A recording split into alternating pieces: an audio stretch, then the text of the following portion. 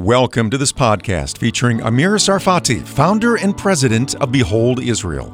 Behold Israel provides biblical teachings through its tours, speaking events, and social media. It's also a reliable and accurate source for developments in Israel and the region. Amir's live updates and teachings are based on God's written word. Connect with Behold Israel on Facebook, Instagram, Twitter, and YouTube. Download our free app, available on Android and Apple, under Behold Israel. As you probably guessed, the title of the message this morning is The Day Approaching. And it's important that you understand that we are not the ones who make up this whole idea of waiting for the return of Jesus. This is the most important thing in the end time understanding that Jesus wanted his disciples to know. And let's put it this way: without the promise of his return to take us, our faith is not holding water for too long. And it's important that you understand that the world is trying to make us, or to cause us to go to sleep. This is it. That's as good as it can get. Don't expect anything. Don't wait for anything. Don't look for anything. This is it. The kingdom of God at its best. And I believe that all throughout the scriptures we can see the importance of keeping our eyes open, the importance of us having endurance and perseverance, the importance of us having patience, and the importance of all of us being ready for his return. Hebrews 10, verses 19 to 25, "Therefore, brethren, having boldness to enter the holiest by the blood of Jesus, by a new and living way which he consecrated for us through the veil, that is his flesh, and having a high priest over the house of God, let us draw near with a true heart in full assurance of faith, having our hearts sprinkled from an evil conscience and our bodies washed with pure water. Let us hold fast the confession of our hope without wavering, for he who promised is faithful. And let us consider one another in order to stir up love and good works, not forsaking the assembling of ourselves together as the manner of some, but exhorting one another, and so much the more as you see the day approaching." We clearly see that the writer to the Hebrews is giving an interesting window into something in the future. And he is giving the people there what is basically the priorities that we need to live by in the end times. And he's talking about a promise here. He's speaking of holding fast the confession of our hope. And then we also see that he who promised is faithful. There is hope, and there is a promise that the writer to the Hebrews is trying to cause the people to understand. There's something worth waiting for. There's something that will give you hope, that will give you life, that you need to be ready for. And the question is, which promise is talking about? Because there's a lot of misunderstandings regarding this chapter and this portion of scriptures. Which promise is he talking about? Is it a promise to Israel? Well, because we do know that Israel was promised at the very end physical restoration of the land and of the people, and we'll talk about it in a few minutes. Was it a promise to the Gentiles of that time? They, of course, as Ephesians 2 says, "That time you were without Christ, being aliens from the commonwealth of Israel and strangers from the covenants of promise, having no hope and without God in the world. But now in Christ Jesus, you who once were far off have been brought near by the blood of Christ." How many Gentiles do I have here in this room today? Why are you so...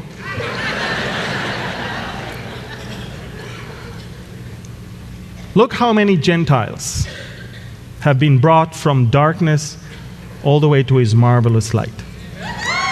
Look how many of you... Now, I hope you understand, as Gentiles, that there is absolutely no need for you to want to be Jews. No, because I don't understand how Gentiles become believers and then something is missing in their life and they want to become Jews. We don't need more. Let me tell you something. The Jewish people are 90% common people, 10% priests. You have been promoted from being not his people to not just being his people, but being what? Priests. So you want to go back to be people when you're already priests? What's the point? You want to be demoted after you have been promoted? What kind of thinking is this? The promise to the Gentiles is that you will be joining the family and you will become also heirs of the kingdom. Was it a promise to the first century church? Luke 24:49 says, "Behold, I send the promise of my Father upon you, but tarry in the city of Jerusalem until you are endued with power from on high." There was a promise to the first century church. Then stay here. I promise it's coming. The Holy Spirit will come. It was a promise. But this letter to the Hebrews is not about Jews. It's not about Gentiles. And it's not about the Holy Spirit promised to the first century church. The Bible is also, by the way, in Acts chapter 1, we see that being assembled together with them, he commanded them not to depart from Jerusalem, but to wait for the promise of the Father, which he said, "You have heard from me." And of course, that is the Holy Spirit. But we have to remember that, yes, he promised the Holy Spirit 2,000 years ago to the Gentiles. And yes, he promised Israel great restoration in the end times. And yes, he promised the Gentiles that through the blood of Jesus Christ, they who once were not his people, yet now can be heirs and partakers of the fatness of the oil. And they can call him also Abba, Father, and their sons and daughters. All of that is great, but we must understand that he's already speaking, he's already writing to believers. And they are mixed. So it's not about those promises that we just looked into. It's about a future promise. Hebrews 10, 36, 38. One of my favorite things because it shows you how much the Old Testament was super important. You know, I always tell people, Paul never quoted the New Testament even once. Jesus never preached from the New Testament even once. Paul is writing, the writer here is writing, "For you have need of endurance, so that after you have done the will of God," which means accepted Jesus as Lord and Savior, live holy life before him, after you have already done the will of God, which is the most amazing thing that can happen, you may receive the promise. And then, if you are not well versed in the Old Testament, you will not understand what he's talking about, because he says, "For yet a little while, and he who is coming will come and will not tarry. Now the just shall live by faith. But if anyone draws back, my soul has no pleasure in him." And these are two verses from two different books of two different prophets that he just quoted. In Isaiah 26, verse 20, "Come, my people." He's not saying, "Stay there, my people." He's saying, "Come, my people. Enter your chambers." He has prepared for us. And shut your doors behind you. Hide yourself, as it were, for a little moment, until what? The Bible in your language says the indignation is past. I want to tell you something. I'm not a big fan of the English language because you have too many words describing the same thing. And that causes so many of you to be lost with interpretation of the Hebrew. In the Hebrew, Isaiah said, until the wrath is past. The word in Hebrew is za'am. Za'am in Hebrew is wrath. And this is why it's interesting, because when Daniel in chapter 8, if I'm not mistaken, is in verse 19, Daniel is talking about, and I'll read it to you. He says in chapter 8, verse 19, it says, look, I am making known to you what shall happen in the latter time of the indignation. Not, in other words, the whole time is za'am, wrath. The latter part will be probably worse than the first, but when we are told that we're not destined to the wrath of God, it's not just, the Bible doesn't say, you're not destined to the latter part of the wrath. The Bible says you're not destined to the wrath of God, and the wrath of God in Hebrew, za'am, is what you call one place wrath and another place indignation. Make up your mind. Wrath of God.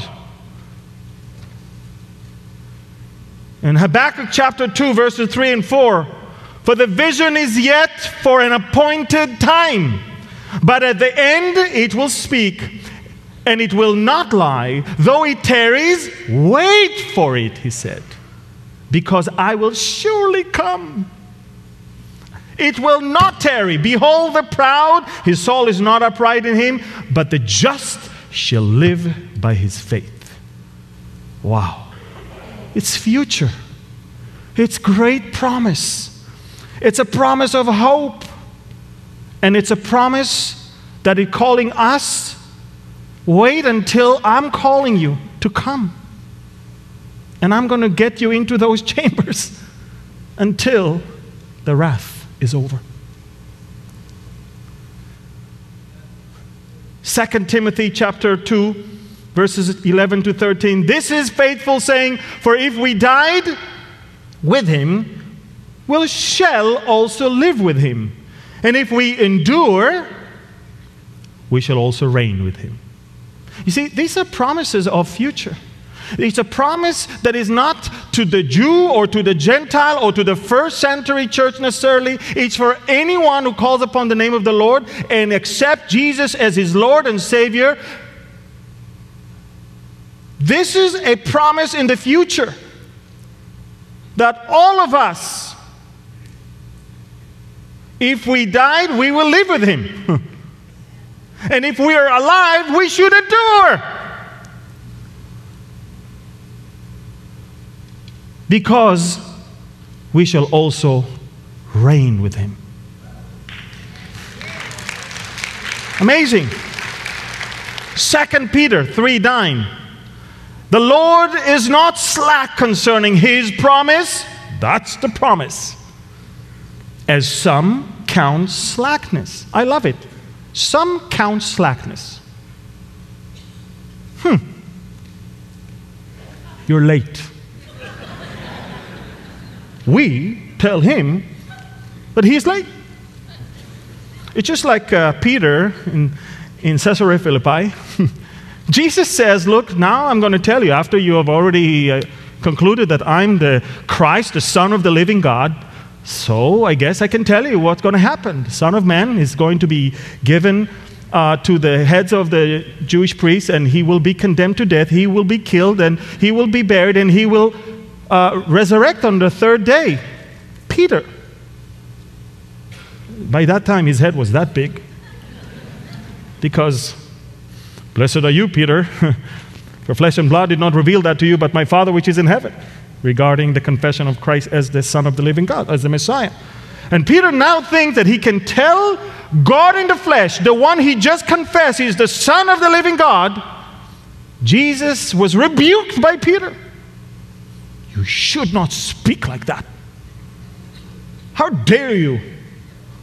But this whole thing of dying and being buried and resurrecting, Messiah, let me tell you what Messiah needs to be.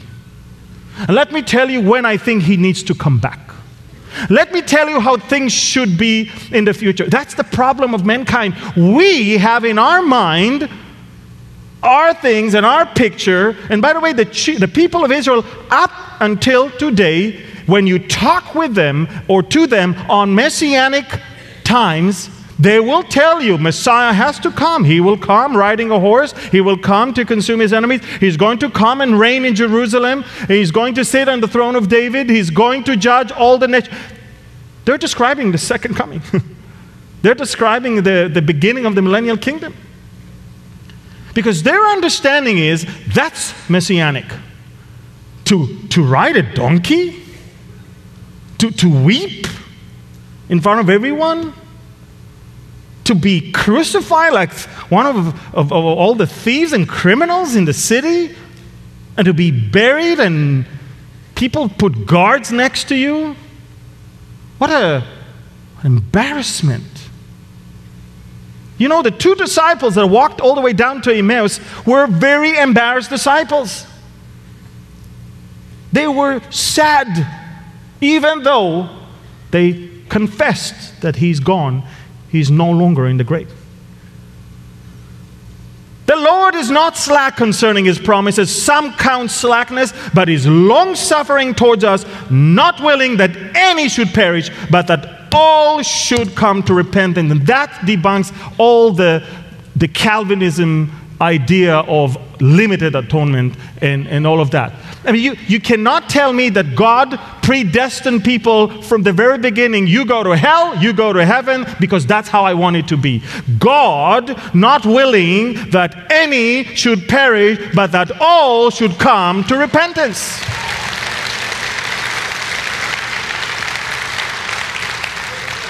And then the writer to the Hebrews is saying, listen, hold fast the promise, the confession, the hope, this promise, because I want to tell you something. He who promised is faithful. The promiser has a record, a track record. In Joshua 23, verse 4, see, I have divided to you by lot these nations that remain to be an inheritance for your tribes from the Jordan, with all the nations that I've cut off as far as the great sea westward, and the Lord your God will expel them from before you and drive them out for your sight. So you shall possess their land as the Lord your God promised you. I always tell people, the land of Israel was not originally Israel's. You're right. Well, what can I say? He promised this to us. And what can I say? He fought for us. He led us all the way in. He took away all the other, and he allowed us to come back after 2,000 years. If you have a problem with it, talk to him. What do I need to give you an explanation?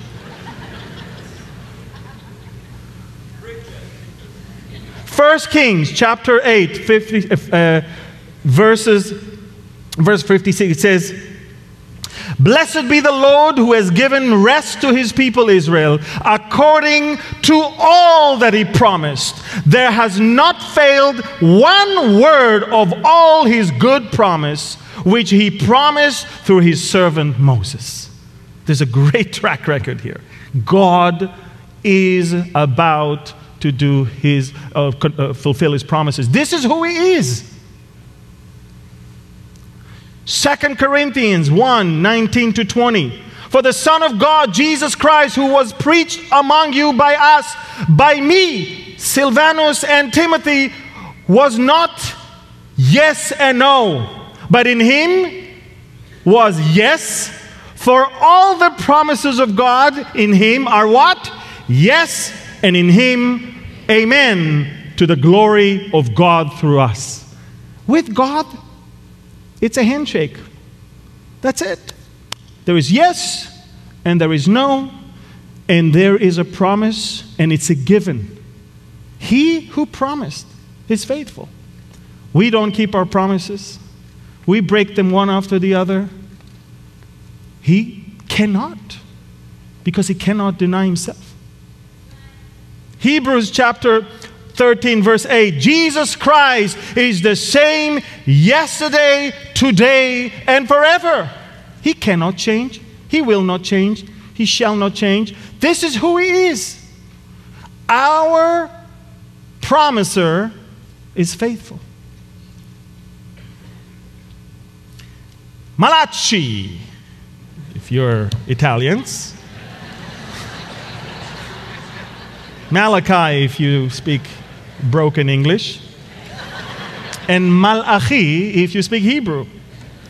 He says in chapter 3, verse 6, "For I am the Lord, I do not change. Therefore you are not consumed, O sons of Jacob." God promised deliverance to Israel. God promised salvation to Israel as a nation. God promised that this nation is going to be like a flagship through which the whole world will be blessed. And therefore, because he promised, O sons of Jacob, because he is the same yesterday, today, and forever, because he do not change, therefore you're not consumed. And I love the fact that God has appointed times. The problem that we have with God regarding the return of Christ to take us, and regarding the return of Christ to the world, the second coming of Christ, and all of that, is because we fail to understand the sovereignty of God in appointing times. We give him times. Well, I'm sorry. God has appointed times. He did that. I love when Paul was in the middle of the city of Athens in Acts 17. He said in verse 25,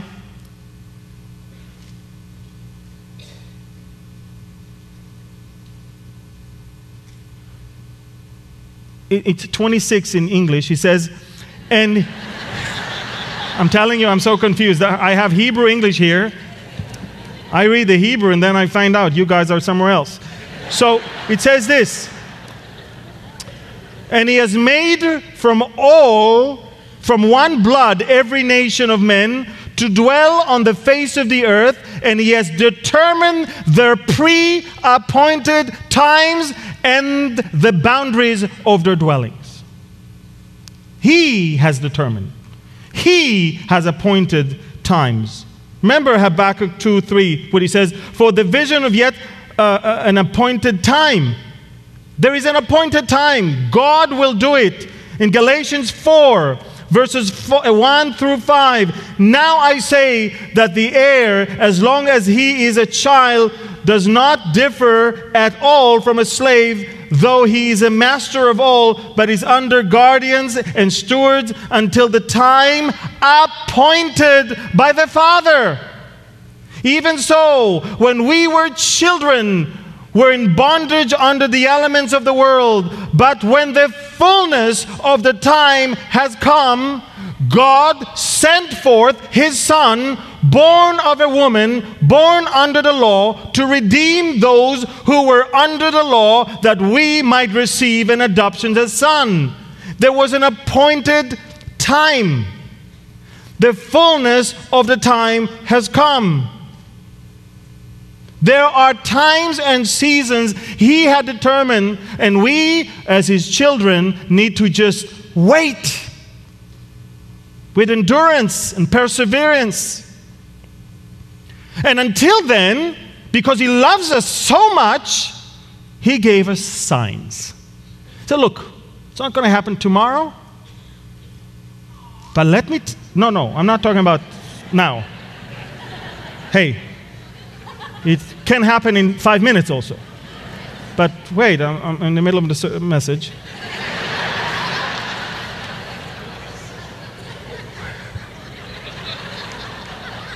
He gave us signs.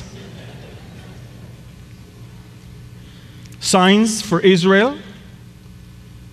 Matthew 24, when he talked to the people on Mount of Olives, all the way from 3 to 31, talks about the troubles and tribulation, preparing the nation of Israel for what is about to come. Talking about all the amazing events that are happening before our very eyes all around the world, telling Israel, by the way, as a nation, unfortunately, you are going to go through the tribulation. But then there are signs for the church. When he tells the people to look at Israel, look at the fig tree. Israel is about to come back to life, get back to its land, and flourish. That's a big sign for the church to get ready. 2 Thessalonians, we talked about it today, chapter 2, verses 1 to 12, speaking of the fact that there is going to be an apostasy before the Antichrist is coming. 2 Timothy 3, 1 to 9, speaking of the perilous times and the false and dangerous people that are going to come all around us, and they are everywhere.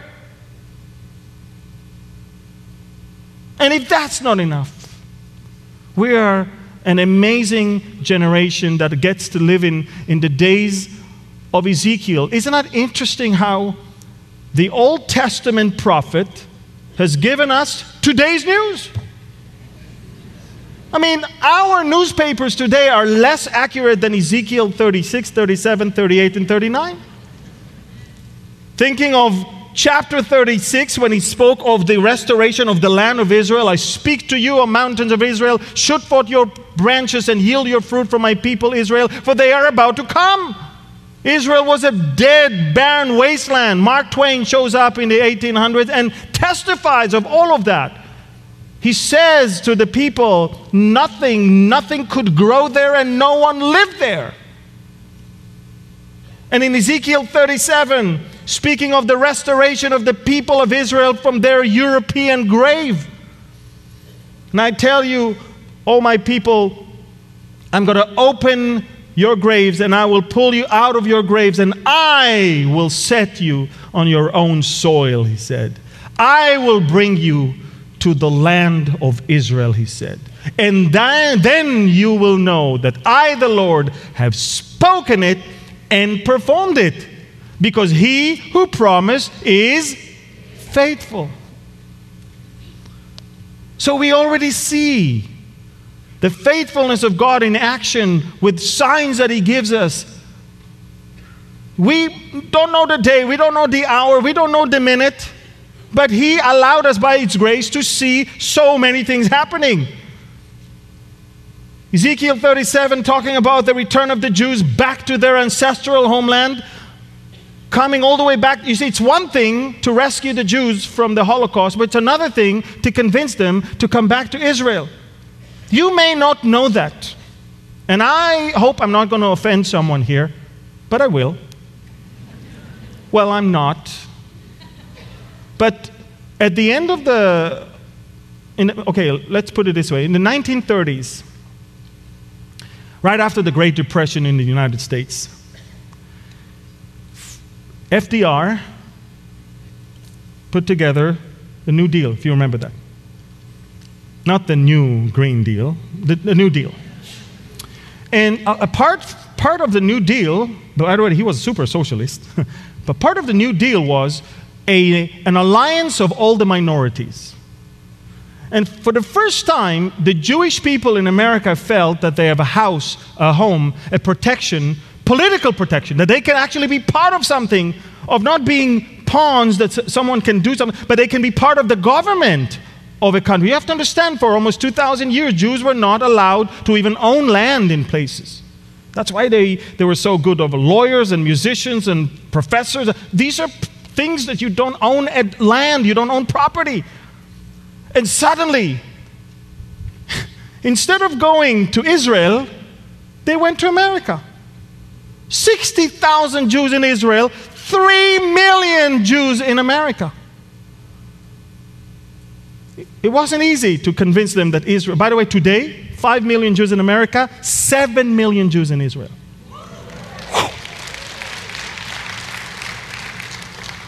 The American Jews are no longer the majority. They cannot call the shots. They cannot dictate anything anymore to that little country in the middle of nowhere. And that's why we see this amazing change in the Democratic Party today. The Democrats today, I don't know if they understand what's going on, but they can do their math. The number of Jews is shrinking in America. The number of Muslims is growing in America. We need to make what we call the Great Exchange. By the way, it happened in England. The Labour Party did that. Now this is the most anti-Israel, anti-Jewish party, which was the home of the Jews in the UK. Corbyn, I don't need to tell you, he's a great anti-Semite. What we see today in the Democratic Party in the United States of America is exactly what happened in the UK. When they understand the demographic change, they're making the Great Exchange. And today, the leaders of the Democratic Party are fighting who's going to be more anti-Israel, who's going to be more anti-Jewish people, and more supportive of terrorists around the world. But God, you can do politics as long as you want, however you want. God promised that eventually He's going to bring the Jews back to their land. And He did. And we just celebrated a couple days ago the 71st anniversary, birthday of Israel.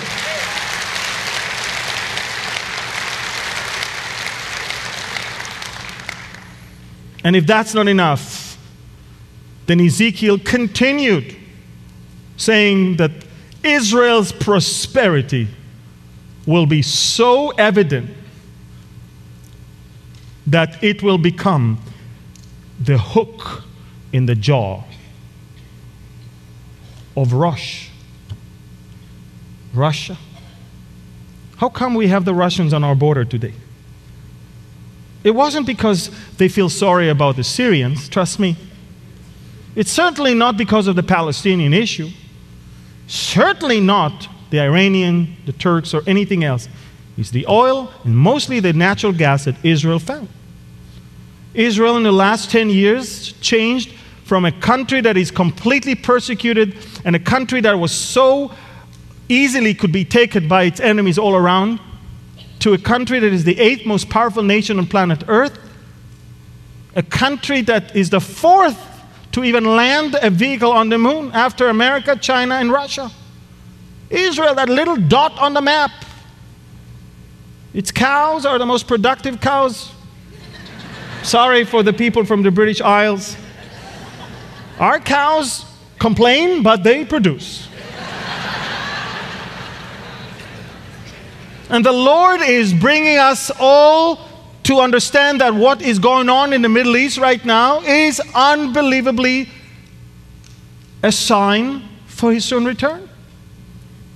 As I said, Israel is back in the land. Israel is thriving. Israel is leading in so many ways. Israel is right now second to the White House in the United States. The Prime Minister's office in Jerusalem is the most visited office of a world leader, visited by other world leaders.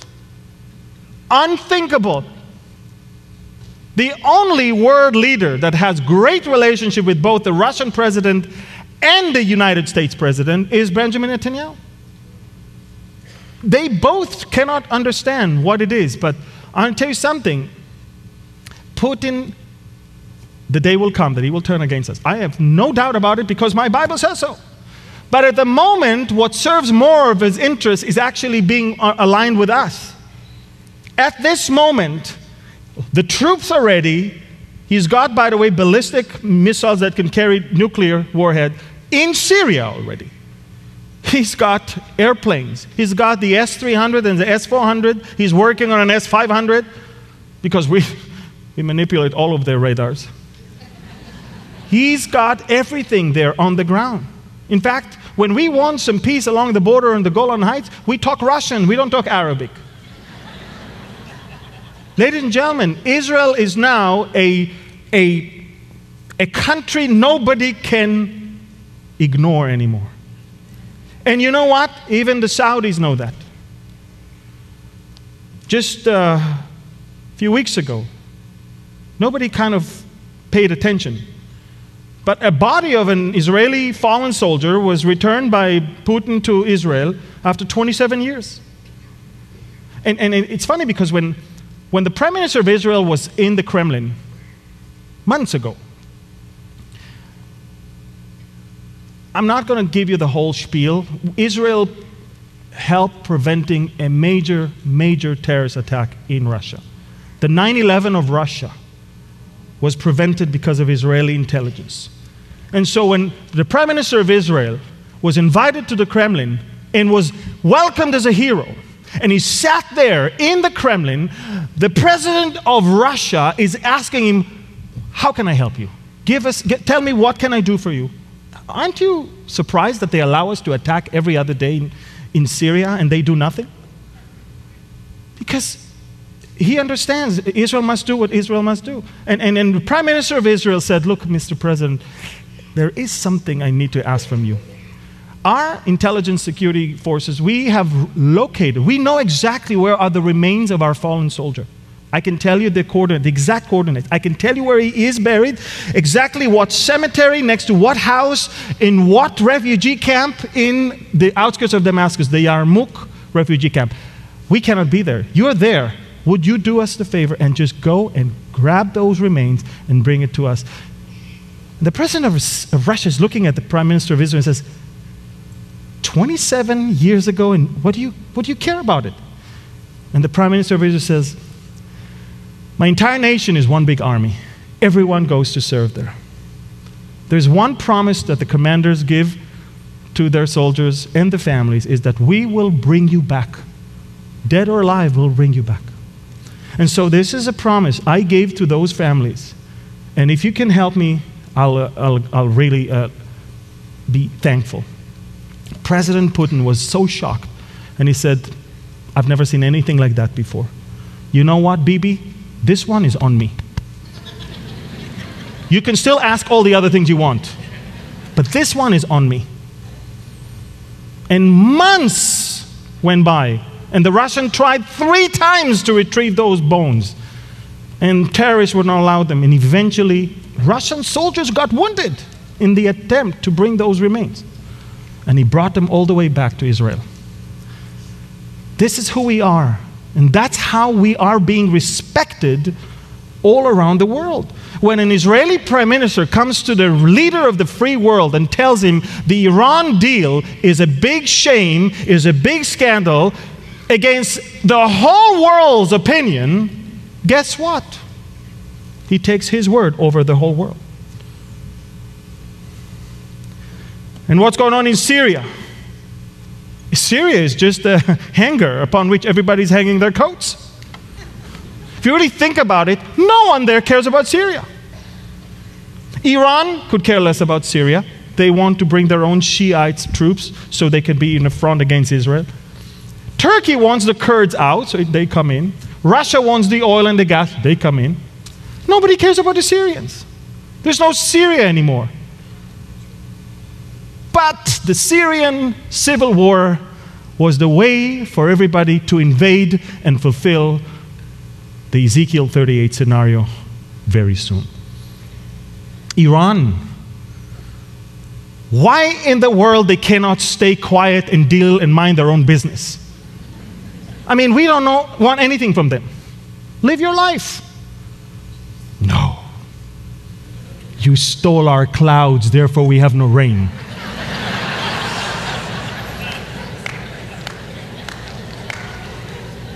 Iran has lost 10% of the value of its currency over the last 3 days, just from the new sanctions that the Trump administration just imposed. Iran is now ready to strike American troops in the area. Over 30 different targets are all around Iran, in Iraq and in the area of Yemen and Saudi Arabia and Qatar and Oman. And the Iranians are now giving a green light for all of their proxies to do something. because they are so beaten by this Trump administration. And the funny thing is, they're being beaten without even a single gunshot. Twitter is stronger. Look at what's going on in Turkey. A dictator was born. He thinks he's a sultan. He wants to revive the Ottoman Empire. His currency is plummeting. He cannot even accept the fact that he lost the elections in Istanbul, and he calls now for new elections as of yesterday. Because, hey, I lost, so that means it's not legal. Look at what's going on with Russia. Russia is not there to leave. Russia is there to stay. They keep bringing more equipment, more aircraft, more carriers, more stuff. They're not going anywhere. At the moment, we are happy with it. Who are we going to talk to keep the law and order there? The Iranians? There's no Syrians to talk to. Who are we going to talk to? At least the Russians or someone we can talk to. So at the moment, we actually like it. Look what's going on in Sudan. The Sudanese lost their president. They toppled the government, and now we know that the army took over. Look at what's going on in Libya. General Haftar is fighting against the self-proclaimed government that the EU has imposed there. And we're seeing clashes over Tripoli. And we see how it all affects Europe, that is being flooded right now. Flooded with immigrants. When was the last time you've been to the streets of France? The Champs-Élysées is a big refugee camp. If you don't believe me, you're more than welcome to go there right now and see for yourself. Look what's going on in Germany. And France and Germany consist the heart of Western Europe, where I believe the Antichrist is going to rise from. The EU is bleeding. They're thinking about restructuring the EU, creating something that will have army, weapons, its own economy, no longer 30, 40 countries, just 10. That's all that we need. Just as the prophet Daniel said. America, for such a time as this, we've got a president that never ceased to amaze each and every one of us. Every day. Every day. Starting with the bold decision to move out of the Iran deal and reimpose sanctions. Continuing with his move of the embassy to Jerusalem. Moving all the way to recognizing the Golan Heights as Israeli territory. You may not understand that, but when he did that, he basically gave a death kiss to the Palestinian state idea. Why? Because for 20, 30, 40, 50 years they're selling us land for peace, land for peace. If you don't give back land, we will not recognize it, we will not be able to deal with you. Suddenly there's a president that says, hey, you've been there for how long? More than 30 years? That's yours. No more land for peace. It's land, and if you want peace, let's have peace also. And suddenly the Palestinians are, whoa. So you want to tell us that the Israelis don't really have to withdraw from territories in order for you to acknowledge? No, they don't. If you really think about it, the entire deal of the century that is about to be presented at the end of the Ramadan, just about 25 days from now, it will not include any evacuation of Israeli settlements anywhere. That idea is off the table. And if that's not enough, United Nations, we've heard an amazing message.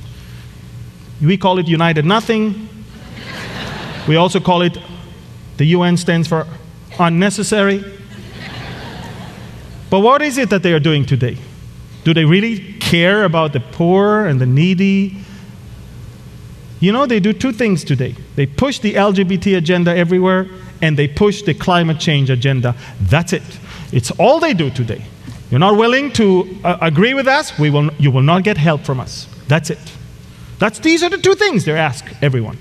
Every country, you want help from us, show us how you promote the LGBT agenda. and show us what you do for climate change. That's it. And what do you... Well, that was...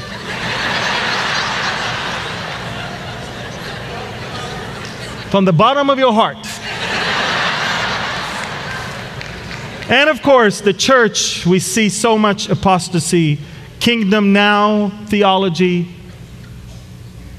new apostolic reformation that is so diabolic. They think, they tell you, this is the kingdom of God right now. If that's the kingdom of God, I'm disappointed. Ecumenism, globalism, universalism. I have a friend, a pastor, a good friend of mine. One day, out of the blue, he said, Amir, I want to tell you something.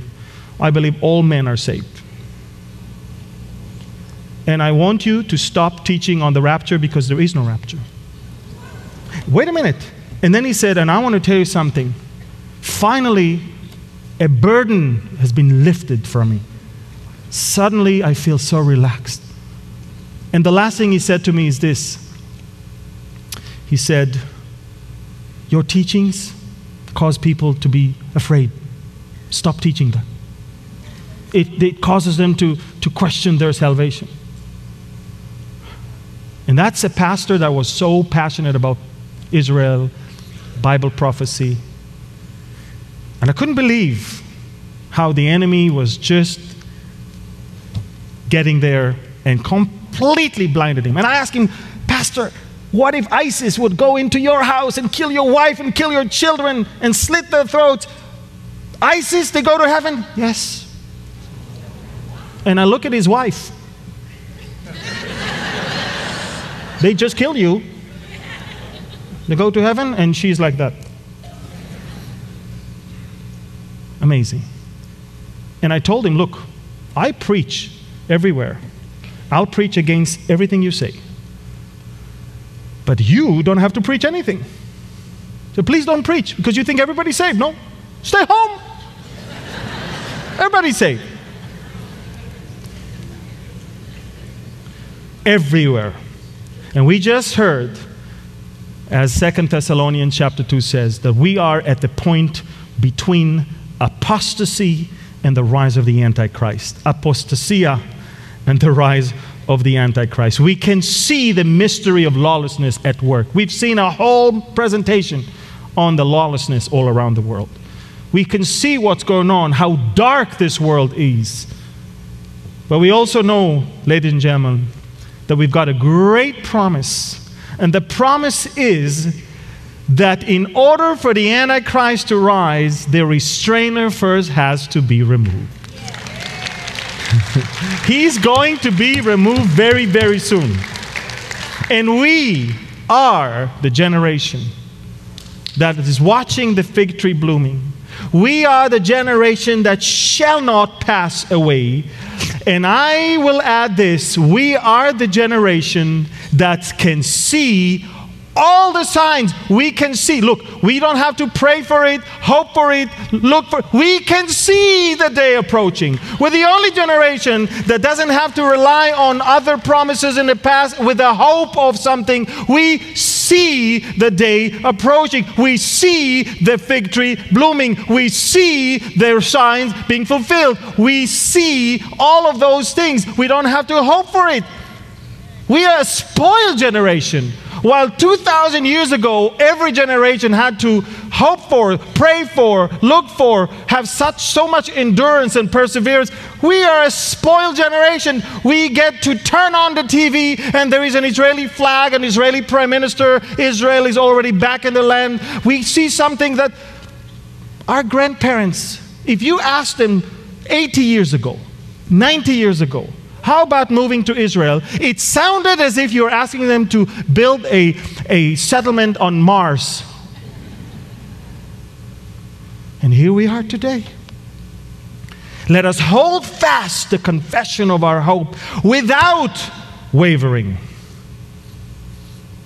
Why? Don't lose your hope. 1 Thessalonians 4, I do not want you to be ignorant, brethren, concerning those who have fallen asleep, lest you sorrow as others who have no hope. Don't be like those who have no hope. Don't be anxious. Don't be too scared. We have the greatest things in front of us. If we believe that Jesus died and rose again, even so God will bring with him those who sleep in Jesus, he said. And I will conclude with this last verse. So what is our hope in 1 Thessalonians 2? What is our hope? Or joy? Or crown of rejoicing? Is it not even you in the presence of our Lord Jesus Christ at his coming? That's the joy. That's the peace. That's the hope. That's the promise. Hold on to that promise, because he who promised is faithful, and indeed the day is approaching. Father, we thank you so much for your word. We thank you so much for your promises. We thank you so much for the signs that you have graciously given to us. We thank you so much that we are the generation that can see things, that the generation that shall not pass away, because we, unlike any other generation, we are able to see the fig tree back alive. And you said that when you see those things, it is right there at your doors. So, Father, we choose today to wait upon you, to hold on the confession of our faith, to have perseverance and endurance, and to remember that he who promised is faithful. We thank you for your faithfulness towards Israel, to all of us. We thank you, Father, that in you, everything, your promises are yes and amen. That you have not changed, you cannot change, because you cannot deny yourself. We bless your name today from Toronto, Canada, and from all over the world. And we say, come, Lord Jesus, come. The Spirit and the bride say, come. In Jesus' name we pray. Amen. Amen. Thanks for listening to this podcast featuring Amir Tsarfati, founder and president of Behold Israel. Connect with Behold Israel on Facebook, Instagram, Twitter, and YouTube. Download our free app available on Android and Apple under Behold Israel. Amir's teachings can be found in multiple languages. You can also visit our website, beholdisrael.org.